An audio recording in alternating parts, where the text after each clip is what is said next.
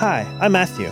My co-hosts, Brianna, Michael, Paul, and I have found life beyond Mormonism to be brighter than we were told it would be. Join us for discussions about our journeys from Mormon to Jesus. I'm Brianna from the Outer Brightness podcast. Your chosen Truth Network podcast is starting in just a few seconds. Enjoy it, share it, but most of all, thank you for listening to the Truth Podcast Network. This is the Truth Network. Encouraging prayer. God offers an open invitation for His people to talk with Him at any time about anything. On Encouraging Prayer, Dr. James Banks, author of the best-selling Prayers for Prodigals and many other books on prayer, provides weekly biblical insight to help you learn to love to pray. And now, here's James. Delight yourself in the Lord, and He will give you the desires of your heart. That's what Psalm 37:4 tells us. But what does it mean? That's what we're going to talk about today on Encouraging Prayer. So, James, I love this verse because it really is a promise from God, but it's also one that can easily be misinterpreted to mean that God will give you whatever you want. And that's not exactly what He's saying, is it? It isn't, Robbie. It really means so much more. But sometimes when you hear folks talk about this verse, you feel like you're hearing the fine print that occurs after a medical ad on TV where they're talking really fast. Oh, you mean like this product may be known to cause liver damage and absolutely horrible side effects in some adults. The only reason I'm saying it is the FDA makes us do it. And don't worry about it because I'm reading so fast that you're not supposed to hear it. That's exactly right. And it's almost like someone is saying, I know this is saying God will give you the desire of your heart, but it doesn't really mean that because God isn't Santa Claus and He's not going to give you exactly what you want. There are certain stipulations that you have to be sure to meet before that is even possible. And while theologically and contextually that may be all correct, Robbie, I agree. I think it's coming at it from the wrong angle because it makes it really all about us. It puts the emphasis on us. You know, you're right. It really is about God and who He is and what, He will do.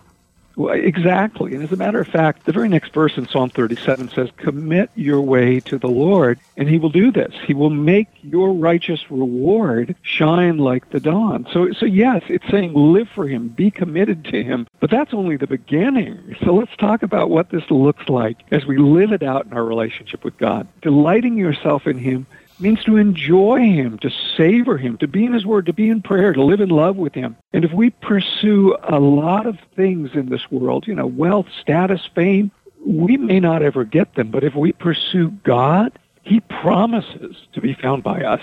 You will seek me and find me when you seek me with all your heart. He tells us in Jeremiah 29:13, and Jesus said, seek His kingdom and His righteousness. Hebrews 11:6 tells us He's a rewarder of those who diligently seek Him. And all of this, you could look at that and you could say, well, you have to do this. You have to do the seeking. But if you place your emphasis there, you'll spend so much time looking at yourself that you won't really be enjoying Him. So you miss the very point of it. Yeah, I see what you mean. It's like dancing while counting the steps. I mean, you're really not dancing. Exactly. We've got to just look at Him. Let our hearts be caught up in Him. I think of an old story about a man who found out how to make gold from mud, stirring it with a stick. He'd sit outside his cottage every day doing that. And after a while, people saw what was happening. And of course, they started to mimic him. They followed him to the same place to get the same mud. They used the same kind of clay bowl and took their sticks from the very same tree. But at the end of the day, he had a pot of gold and all they had was mud. Well, we don't understand. They said, why doesn't it work for us? He thought about it for a moment, and then he said, well, there is one thing. While you're doing it, you must never think about the gold. So I guess he just liked stirring mud with a stick, but the point is that God Himself is our first and best reward. If we think about what we will get for pursuing Him, we're really missing the joy of it. But because He is good, He also loves to bless us. So again, the question is, where are our hearts in all of this? With the blessings or with Him? So, James, let's talk about how to sort this out practically. Well, that's where prayer comes in. I had a feeling you'd say that.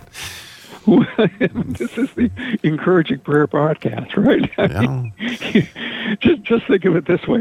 If there is something you really desire from God, go to Him with it. But as you do, put it before him and say, Father, is this what is best, or do you have something different, something better in mind? And sometimes that's hard to do, because we want something so much. But if we give our desires over to God and let him work in them through his Spirit, then something wonderful happens. So the question becomes, what does God want? And think through that before him, not just in a single setting.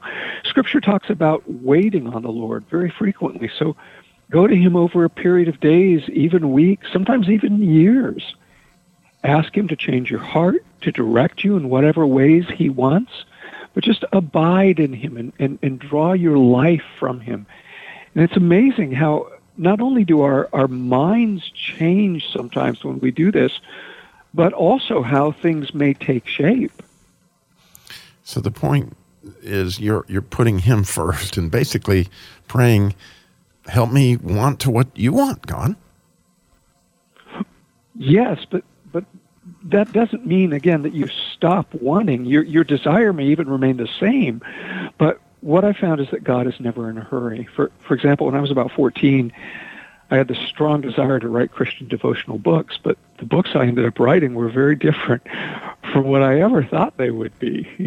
First, God gives you the desire, that he shapes it along the way.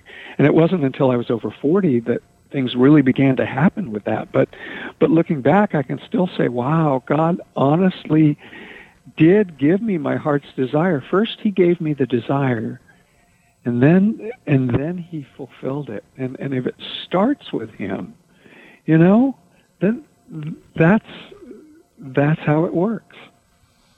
Oh, that is so true. I can see a similar thing in my own heart. Like at the last boot camp, I went out on a covenant of silence thinking I was praying about trying to see an old wound or something along those lines.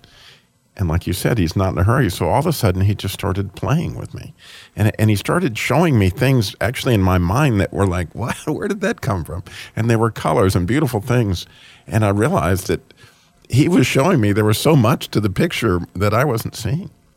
Yeah, and all of this comes around to the point that we serve a God who loves us and really wants to be our heart's desire most of all. And if you have that, if you have him and enjoy him, you really do have all you need forever and ever. Oh, amen. And let's close things today with a prayer that we will. Father, thank you that you know us so much better than we know ourselves. And so we do pray that you would help us to get into those places where we give you the time to begin to show us things and show us things that are desires we may not be aware of, that you would take us down paths of delight that really are unspeakable. And we're so excited to go on that journey with you as you guide us into the desires of our heart that we really don't even know. In Jesus' name I pray. Amen. Amen. You can hear more from Pastor James by visiting his website, jamesbanks.org, or by visiting Peace Church in Durham, North Carolina. May God bless you and encourage you as you pray. This is the Truth Network.